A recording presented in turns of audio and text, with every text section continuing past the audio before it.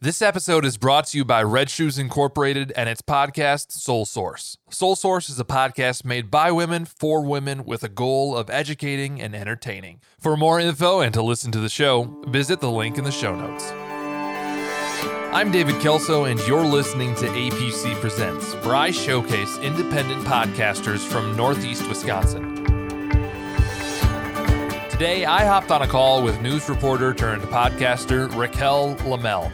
While I tried to do all the interviews for APC Presents in person, Raquel was less than 2 weeks away from giving birth to her first child, so we decided to go remote. Understandably, and with maternity leave on the horizon, the podcast mic was left at work, but it does not hinder the conversation. Raquel gives us a peek behind the camera at local NBC 26 and what it was like to win a freaking Emmy Award. While all of her skills easily transferred to the podcast realm, she opens up about overcoming the mental gap of going from recording in a broadcast studio to recording in her home kitchen. Raquel's podcast, Soul Source, focuses on stories by women, for women, and carries lots of influence from her days in journalism. After a year of releasing weekly episodes, Raquel offers some sage advice for all podcasters. Well, I have 100 questions I didn't get to ask her, and her intro could go on for days. I'm pleased to present Raquel Lamel.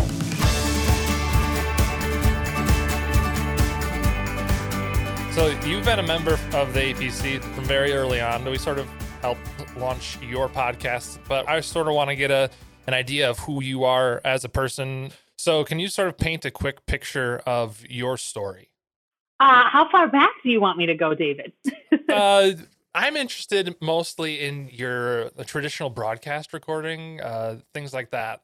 And I have some more detailed questions. So if you just want to give us that broad overview, because I saw when I sort of doing some research, you have a huge variety of things that you like to do. Oh, yeah. So I guess I'll kind of start off with my career, how it got started, because that kind of sets the stage for where I'm at now. So I graduated high school from O'Connell Falls in 2009, and I knew while I was there that I was interested in broadcast. I was good at writing. I like to talk, and so I just kind of settled on journalism at that point as where I kind of wanted to target my energy.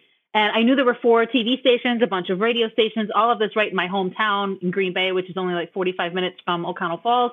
So I was like, I'm just going to go to UW Green Bay. I'll have all the opportunities to intern and get a foot in the door in my hometown, which at that time I didn't realize was actually something that wasn't super common. A lot of people have to go to a smaller market, which I didn't know. So I just kind of came out of high school and went right to college at UW Green Bay, started working at the college's TV station and radio station. And then after my freshman year of college, took an internship with NBC 26, which is a local TV station in Green Bay, Wisconsin. And I interned there for a summer while I was still working. I had 2 department store jobs, so I would work those during the day. I would work NBC in the evenings. And then I decided to go back. I had school started in the fall. And when I got back to school, I got a call that October from the news director, and there had just happened to be a part-time position open for a production assistant. And they were like, "Are you interested?" And I was like, "Absolutely." And I took it. It was like, I think like $8 or $9 an hour, 4 hours a night, 5 days a week, weekends, and like 3 weeknights after school. But I was like, hey, it's a foot in the door, right? So I started doing that, did that throughout my sophomore year, took another internship on top of working at the station the summer after my sophomore year in college. That way I could learn how to use the camera and how to film.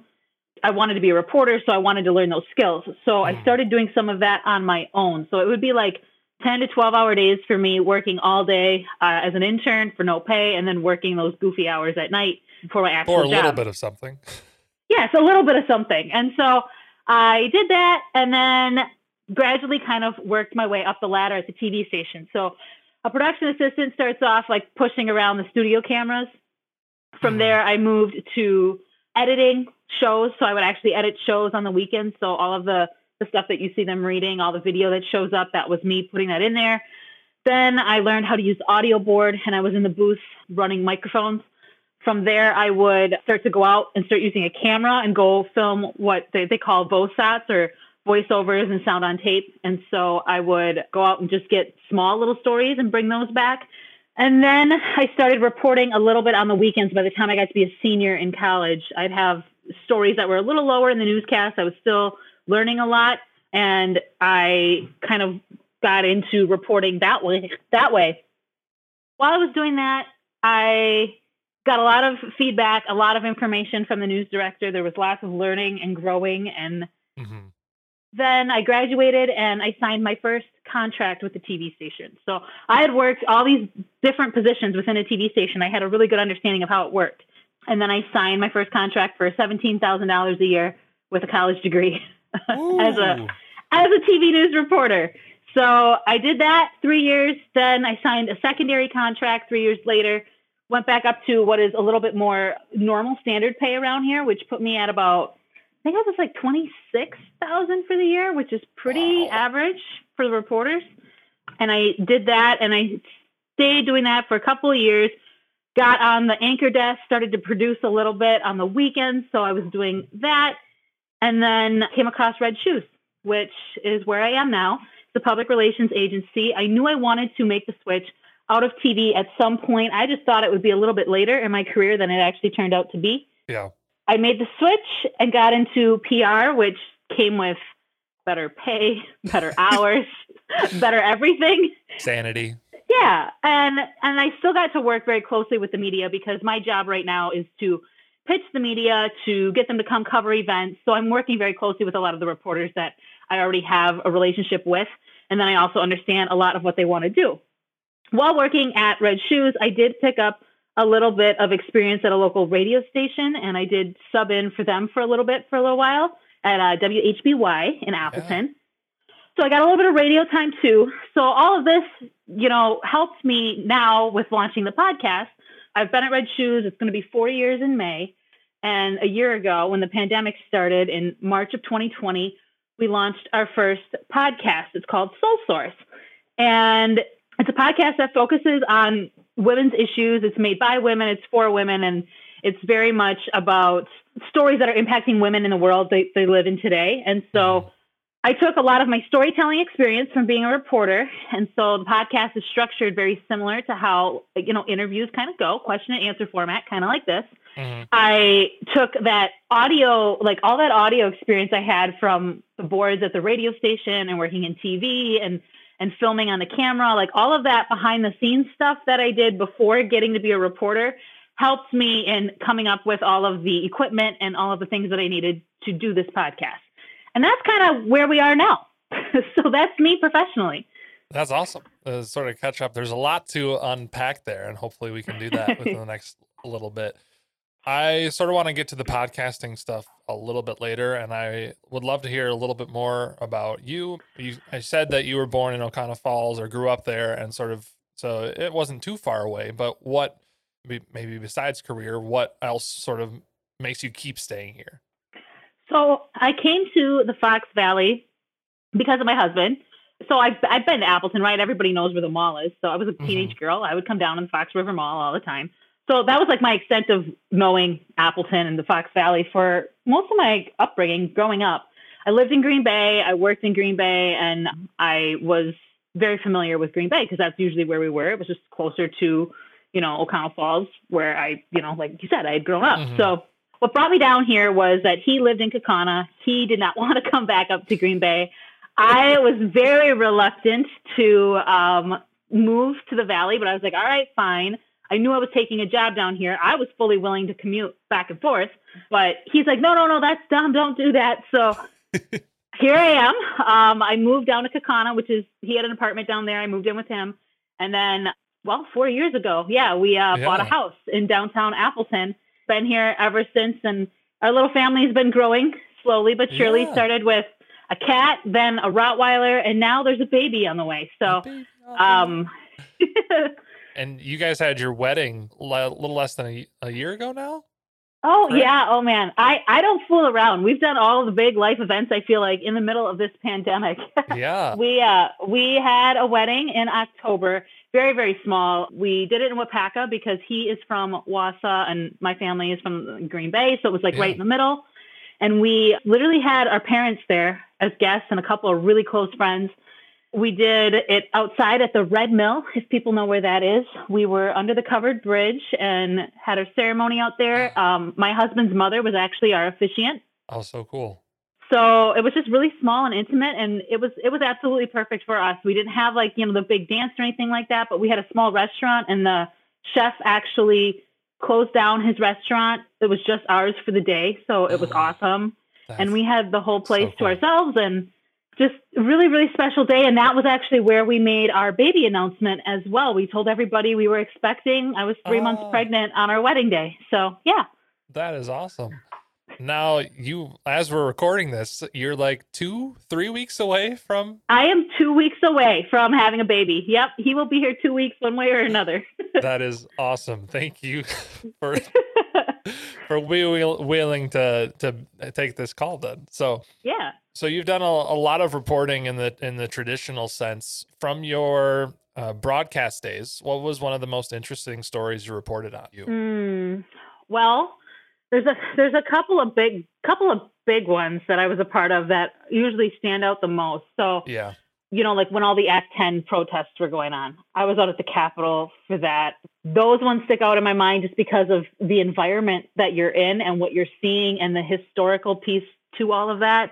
I don't know if you remember, but there were people inside the Capitol that were, banging on drums, that were having sit-ins. That was like a sea of people, just thousands of people all the way to the road. So I was there for that. I was there when Making a Murderer came out, and all of the riots and things that happened. Well, I guess they weren't riots, but protests that happened outside of the courthouse in Manitowoc. And when Kathleen Zellner came and submitted the paperwork, I was waiting for that and speaking with Stephen Avery's family and reaching out to Brendan Dassey's family. And though that one is another big one that sticks out as a big story. So those are some of the big moments that I definitely will never forget from my time reporting. And it was cool. It was cool to be a part of history like that, for sure. Yeah, and I think that one that may stick out to you as well is your Emmy Award winning. What was it like to win an Emmy? That was a team award. That was the first Emmy Award that NBC 26 had ever won. And it was very cool to be a part of that team. What had happened was there were shootings down in Texas, and I think there were like 5 police officers that had died in those shootings. We actually sent a team. It wasn't me. It was 2 other people, a photographer and a reporter at our station, down to Texas, and they reported live, and they took off. So show got done at 10. I think they left shortly after midnight and drove all night, all the next day, got down to Texas, and were live in the shows at 5, 6, and 10 that night.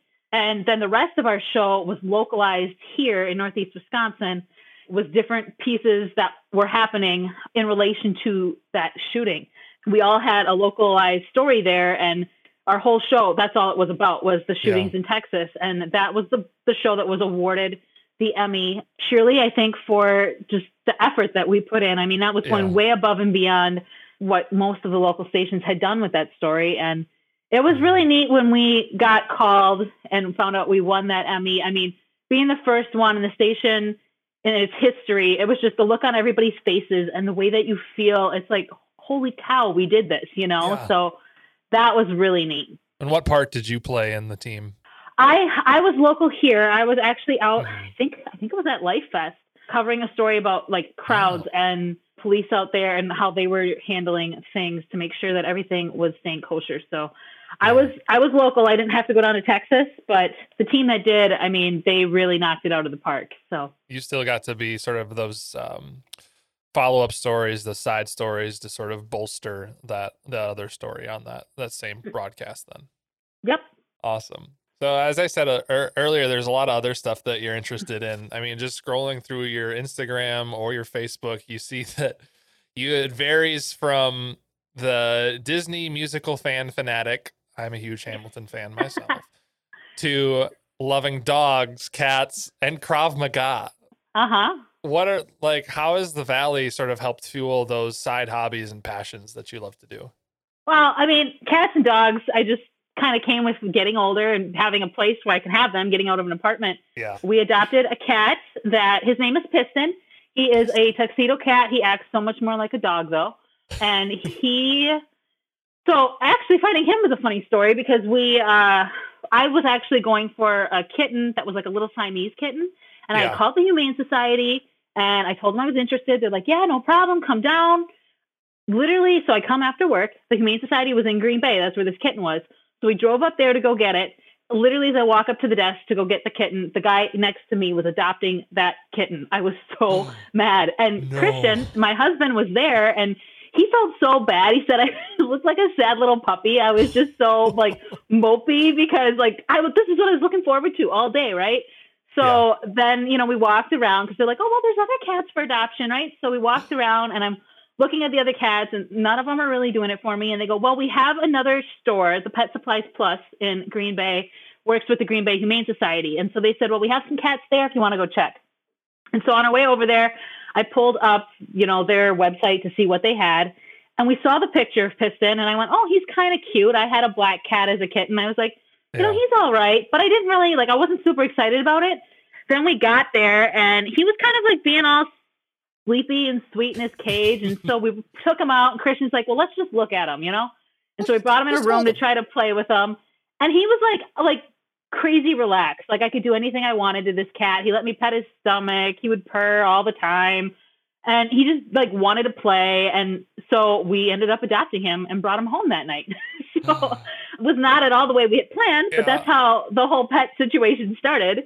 And then we were on a waiting list for a dog. Christian wanted a Rottweiler really bad. And I had caved and said, okay, fine. And she is now, I'm so much more a dog person. Like I love the cat, but I am such a dog person. So she is like my best friend.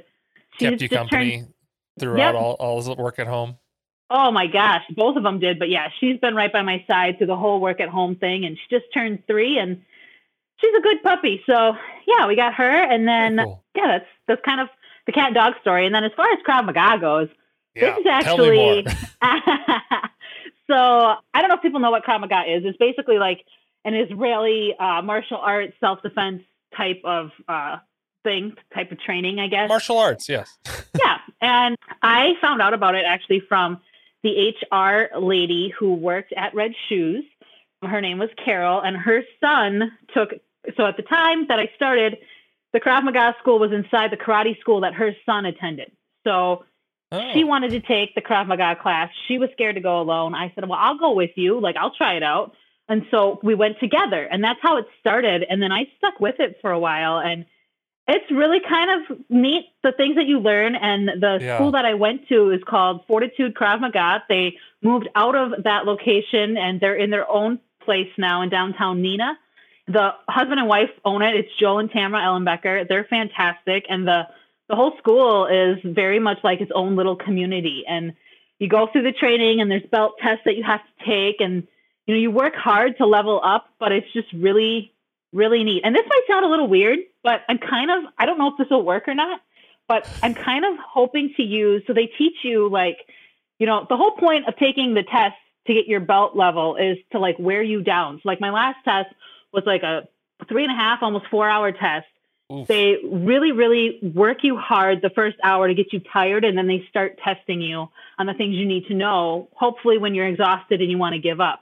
The whole point being to continue pushing through and never stop, right? Right. And so I'm hoping to use that mindset here as I'm about to have a baby. Yeah. I'll be interested to see how, if the two kind of tie together, because it's kind of where I'm going mentally. So we'll see. Yeah, don't give up. Keep on going. That's for sure. I don't have a kid myself, but I've only heard stories from people and had lots of friends that have had kids. So the best of luck to you with that. And I hope you don't have to use anything other than the mindset for raising a child, but Krav Maga, helpful to have nonetheless. So a couple more questions on this first part before we move on to talking a little bit more about Soul Source as a whole. Yeah. Let's talk about musicals. You've been to the PAC a few times. What got you interested in musicals? Oh, I was a music buff my whole life. It started in preschool. We sat on the floor. We had the preschool teacher had a keyboard she brought out on the floor. We're all in a circle, a bunch of 4-year-old kids. Yeah. And we were singing a song about a peanut on a railroad track and how it made peanut butter. And I remember I watched her play the piano. I had so much fun singing that song. I came home that night and told my mom I wanted to play the piano.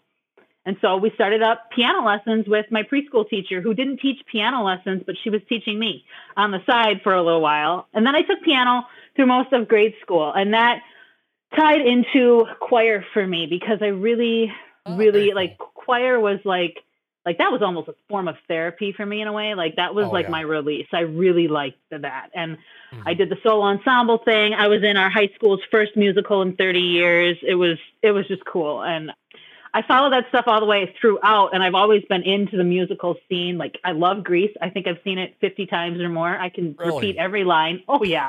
Yeah.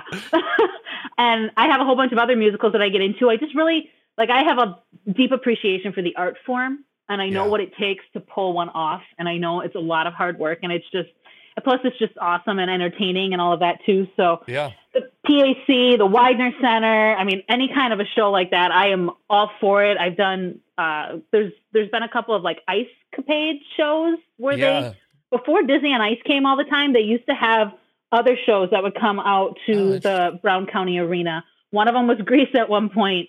And they would do ice shows. Well, I mean, when it came, I went the one time. Okay. But I really, really that one is by far my favorite. So yeah, it's just been something I've always had a passion for and always liked. And I mean, this last year with all of those shows being shut down, I mean, really kind of stunk and it was hard. And I was really happy when Hamilton, I wasn't able to make it to Hamilton when it came to Appleton. But when that came out on Disney Plus, I was so excited. Like the night it came out, I was sitting down with a bowl of popcorn watching the whole show. It was great. On top of it, Hamilton was one of those that I have practically memorized, at least the first half, because it's the better, more singable half.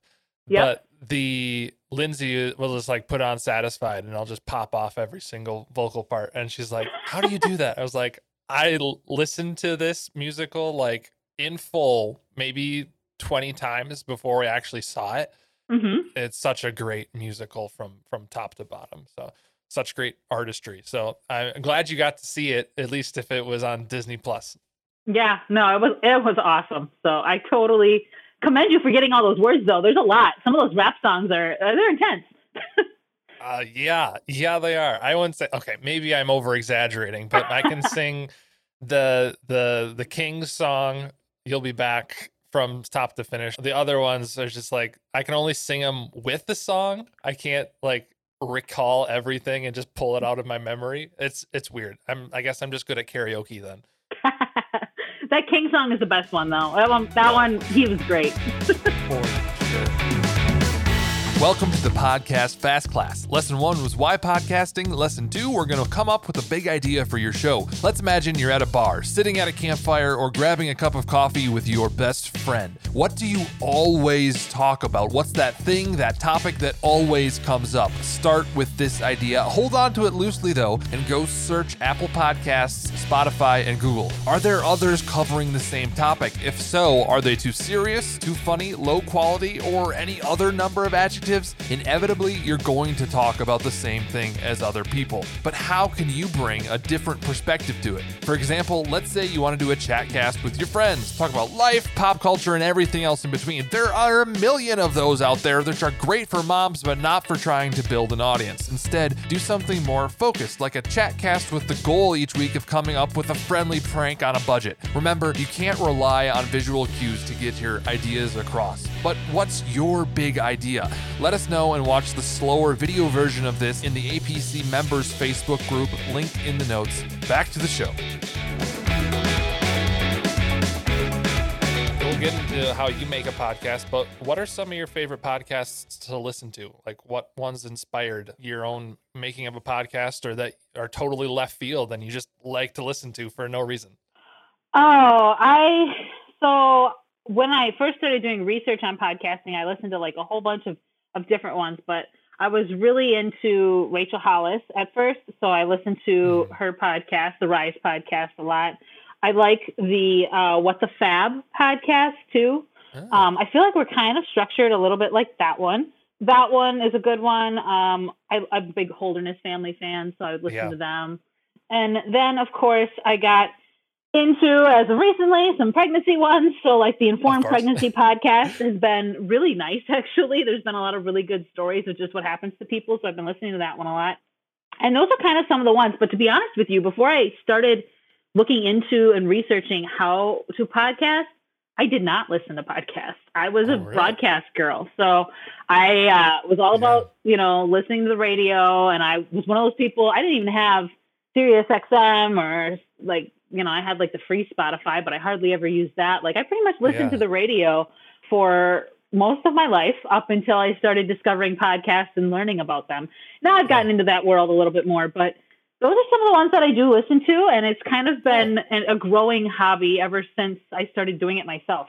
Yeah. I mean, that does as the creator, you're always looking for inspiration and things like that. And if you're only in broadcast, why would you not listen to that? I think as the media sort of combines everything together and they're slowly converging into everything, it's going to be a little bit easier, I think, to transition. So you mentioned that you've had some sort of those inspirations for the Soul Source podcast, and that you had this huge plan in place, like everything was going to be lined up perfectly, and then COVID hit and you had to sort of redo everything. What was starting a podcast in a pandemic like?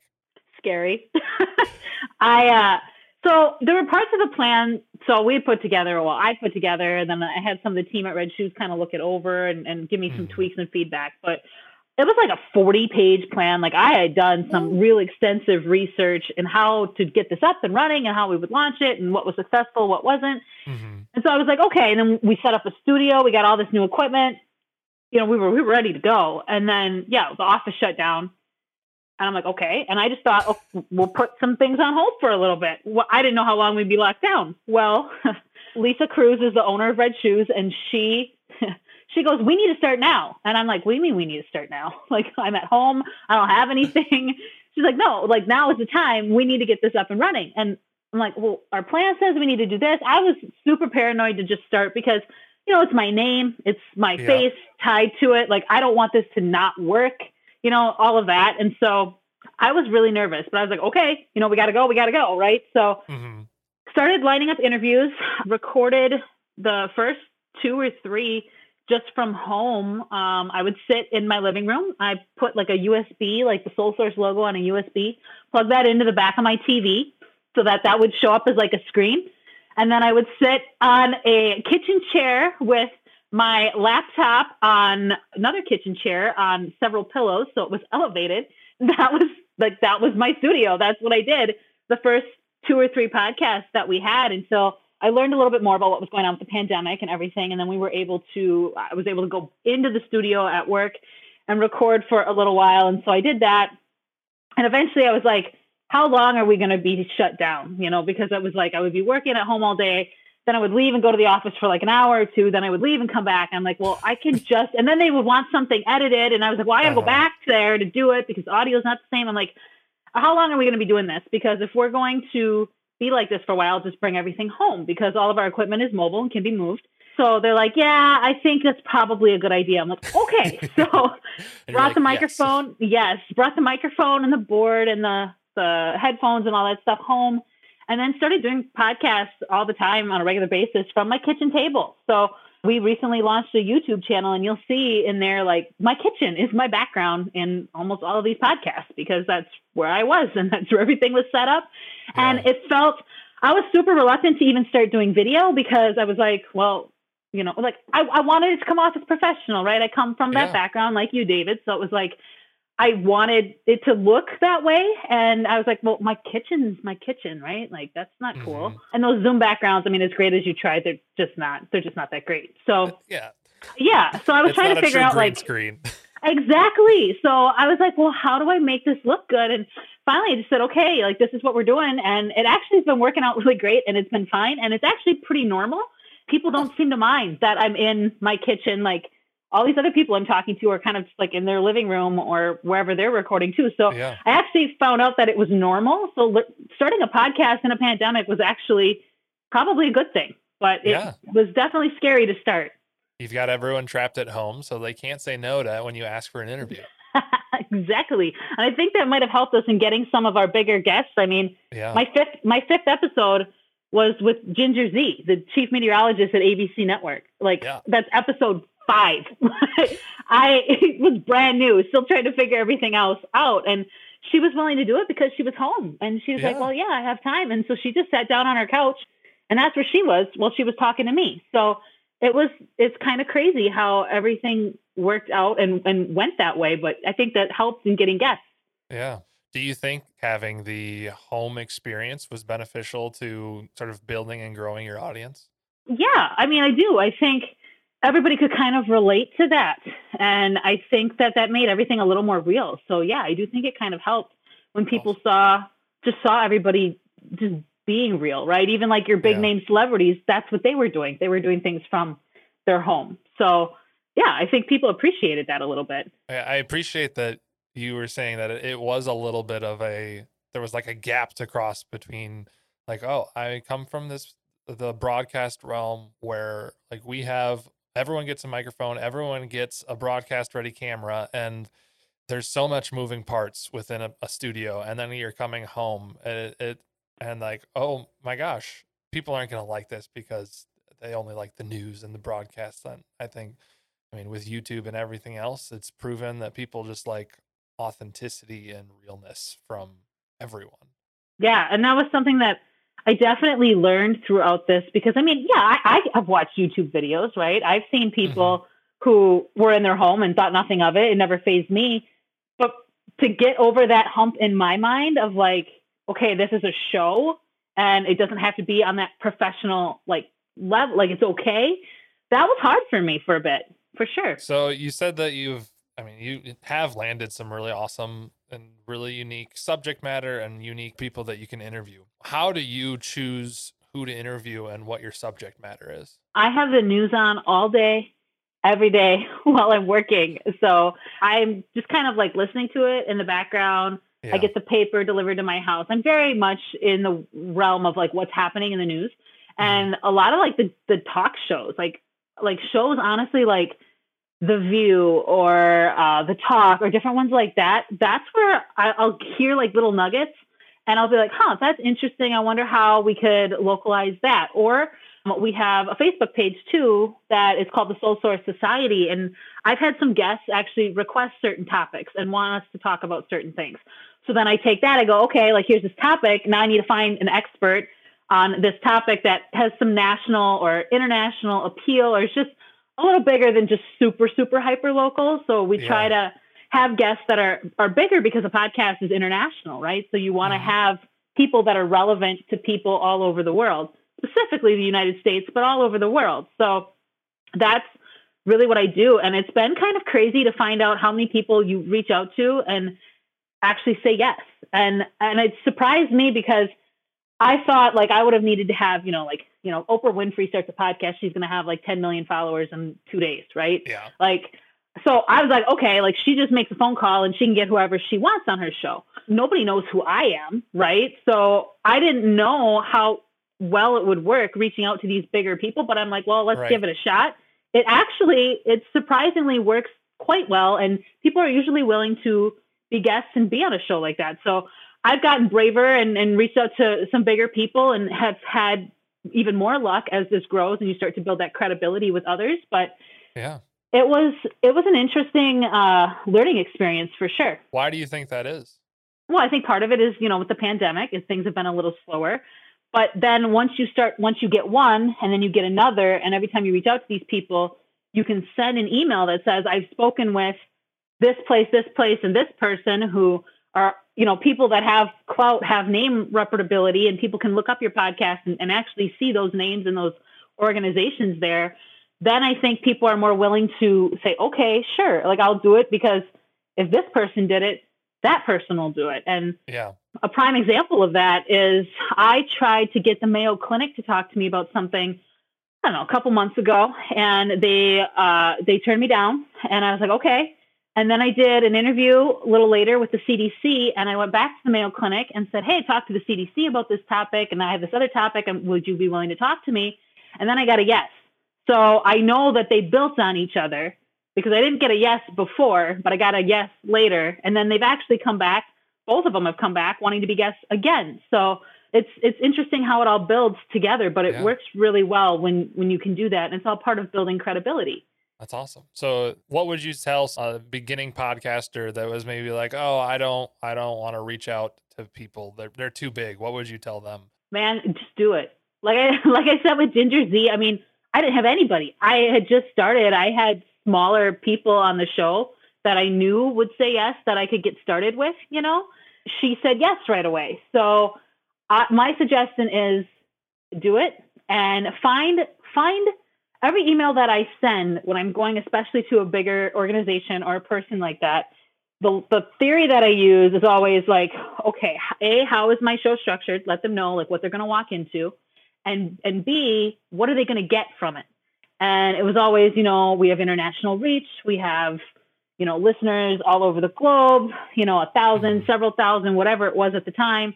And it was always like letting them know, like, here's what you get, and you'll get these links and you can share them and promote this. And these links live on forever. And so it was a lot of like, almost like a sales pitch a little bit to get some of these people on here. But that strategy has worked really well for us. But I think that's great advice for someone that wants to do an interview show like you. How do you prepare for an interview? I do research. I start looking up topics, or so every once in a while too. So it kind of takes two lanes. Either one, I'll do research if I'm coming up with the topic and I'm like, okay, I think this is really interesting. And then I start looking at, you know, articles and news stories and things that have been done on it and what this person specifically has done. And that's how I start finding guests is, you know, how tied to this topic is this person? How expert are they? Right. And that's one way. The other way would be like if someone references. So every once in a while I'll have someone say, oh, well, you should talk to this person. And I'm like, okay, well, who is this person? And so I'll reach out to them and I'll do a little research on my own, but I'm still like, okay, what is the story with this person? Because they're like, oh, this person's great. They have this really cool story, but I don't know them. And that's not online anywhere. So I will actually reach out to somebody then and I'll do what's called a pre-interview sometimes, where I'll talk to the guest and I'll just kind of feel them out and find out what's going on and find a story through talking to them that way. So I've done a few things that way as well. So it usually takes one of those two paths. Yeah. So you really put on the pre-producer role as well as the host. Yep. And I have an editor who's helping me right now, but I also did the editing for the most part of the first year as well. So very cool. Speaking of, it's about your first year anniversary of being the podcast host and having the Soul Source as a whole. So congratulations. That's like a huge thing, especially of being so consistent of one a week. Yeah, no, thank you, David. It's a big milestone for us. It was actually this week. It was Tuesday. What was that? The 23rd of March. Yeah. That was exactly 1 year that Soul Source has been around. And we have not missed a single week. Every week since then, we've had a podcast come out. Sometimes we'll take a break and we'll like run some older shows and do a little bit of rerun. And if they're relevant, you know, we've done that. But we have not ever had a Monday go by that a show did not come out. That is awesome. You mentioned that you have a Facebook community, and I remember you and I had talked about this because you sort of are like, hey, can I get some podcasting advice? And I said, sure, I'll do my best. And you asked me like, what do you think about Facebook group? And I was like, don't name your own group because and you did. And I've seen your group thrive. And I'm like, all right, I was wrong. There it is. But I mean, I wouldn't say you were entirely wrong. I mean, we have a lot more regular listeners and subscribers on the show or in the YouTube channel than we do within the Facebook group. But I get ideas. I do get ideas. It's kind of a place where listeners will actually reach out to us if like they want to talk to somebody, and we always make a point to respond. So that's what it's there for. It didn't grow as quickly or as big as I had hoped it would with the listeners that I saw on the back end of like actual podcasts. Right. So you might have been right about something there, but it has kind of been helpful. But the whole thing is like you're building a community around your show so you can have that listener feedback. Within the broadcast realm, it was probably more apt on radio than it was on like the news, where it's like, hey, call in and give us your opinion, or text in these days and give us your opinion. It's just one of the many on-ramps to be engaging with your audience. Do you have any tips for sort of starting or building that community? Yeah, I mean, I think it is all about consistency. So keeping a regular pace with with posts of different things. And then also, you got to switch it up. You can't always just be like, oh, it's Monday and this new episode came out. And then, oh, it's Monday a week later and this new episode came out. And we started off doing that, and that does not work. But you gotta get a little more vulnerable with yourself as a host. You got to share some things. Like I've shared our wedding announcement. I've shared, a baby on the way, things like that. I did a couple where I think I was sitting on my porch swing and I was just talking about some stuff that we were going to be doing on the show, and just giving people that like behind the scenes glimpse. You got to give them something different than just what they hear all the time. Mm-hmm. And I think it's super important to keep it very conversational, light. Like don't make it like a business page because I mean, unless it's a business podcast, maybe then it would work. But otherwise, I wouldn't make it like that because people are, some of our early posts were very formal like that. And people were actually more like not willing to comment. I think they felt like it was a little too professional. And the more like loosey goosey I got with it, the more it got like just very, like conversational.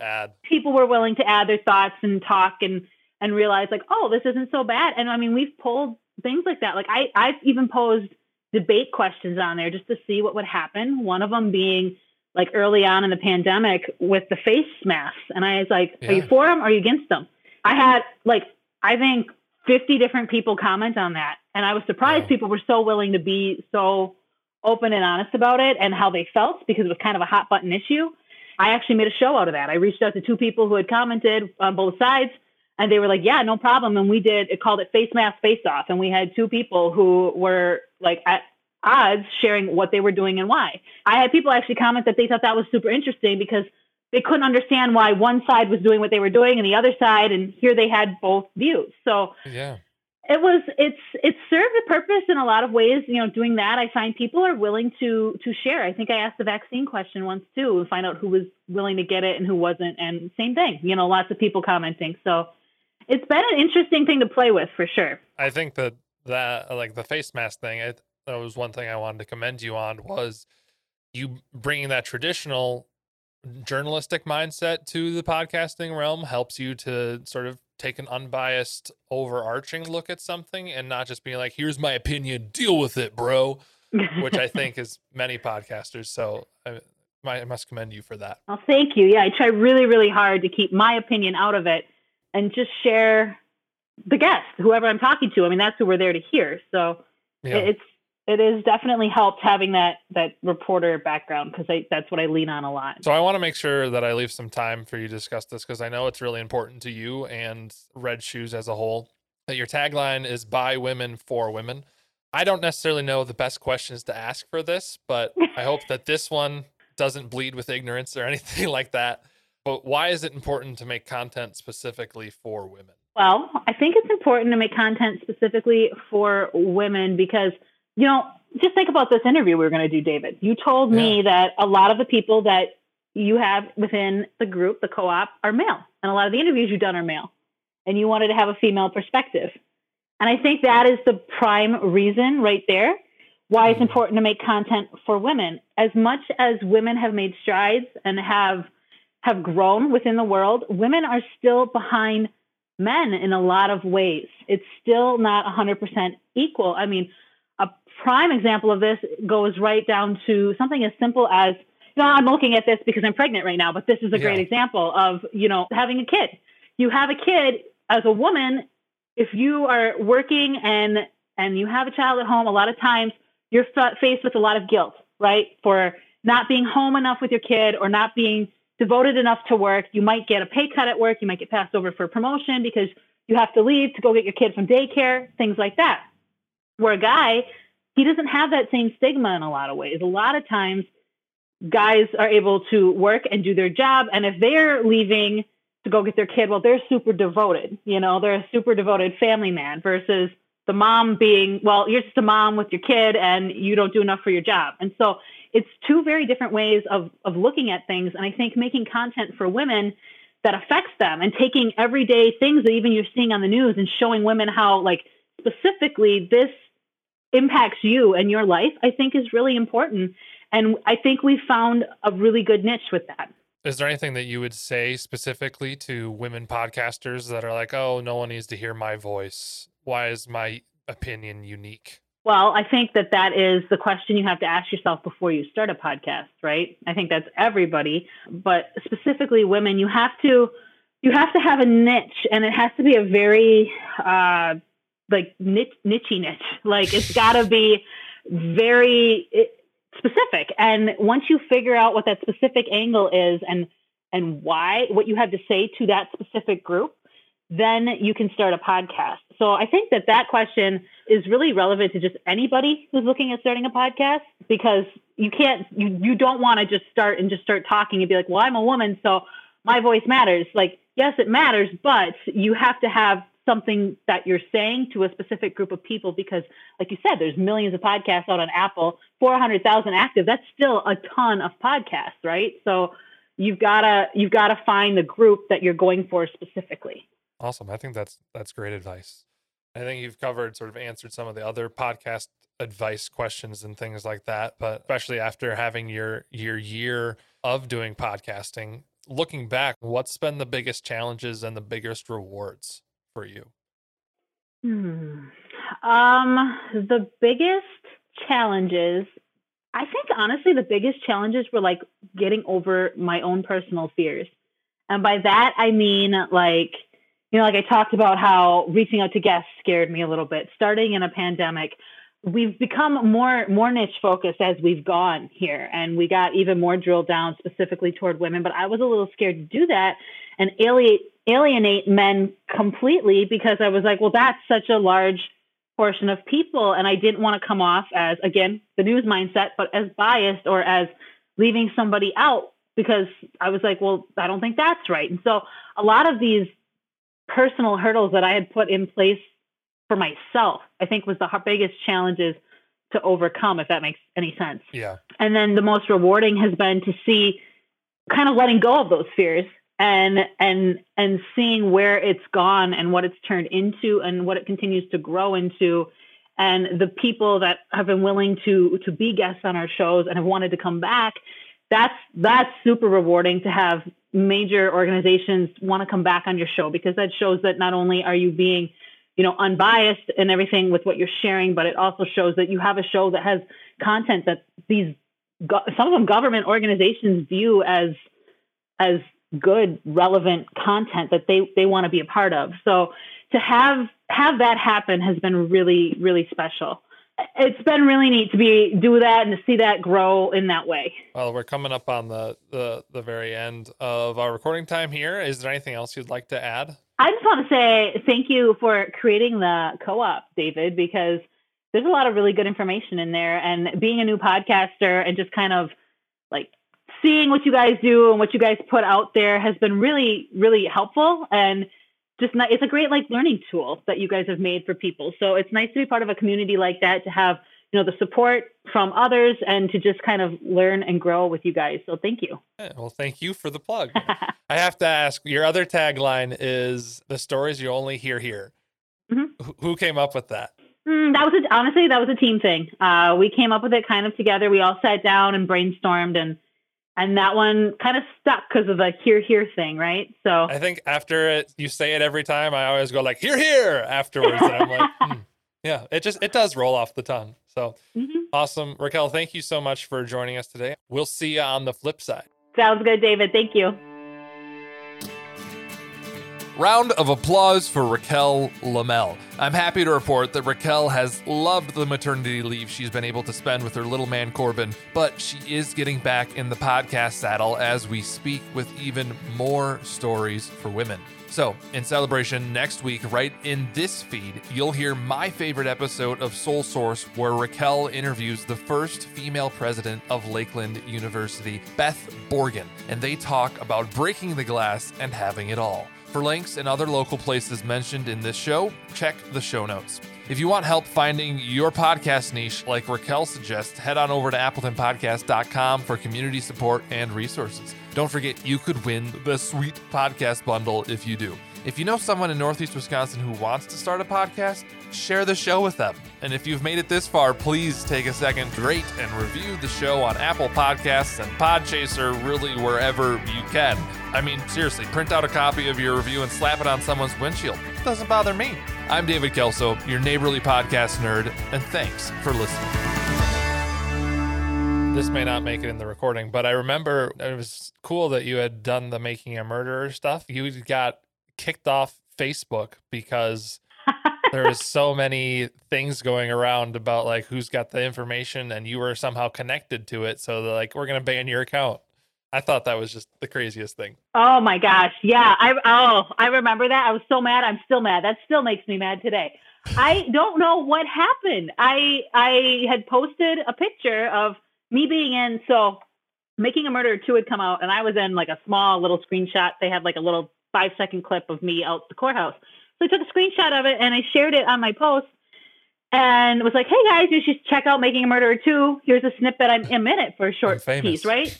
And like Facebook shut me down, and I tried reaching out to them. I was calling them. I had a verified page, with the little blue check mark, which is like really hard to get. And it was just like, yeah, I don't know what happened. I tried to get a hold of somebody. Nobody ever got back to me. I'll still get emails from my old account to the email address that was tied to it saying like, oh, this got posted or this happened. And I'm like, I can't even see my account. I had to make a whole new account. I lost everything that was on there. I don't even know. That's crazy. Yeah. But I haven't shut you down now, so that's good. Not yet, anyway.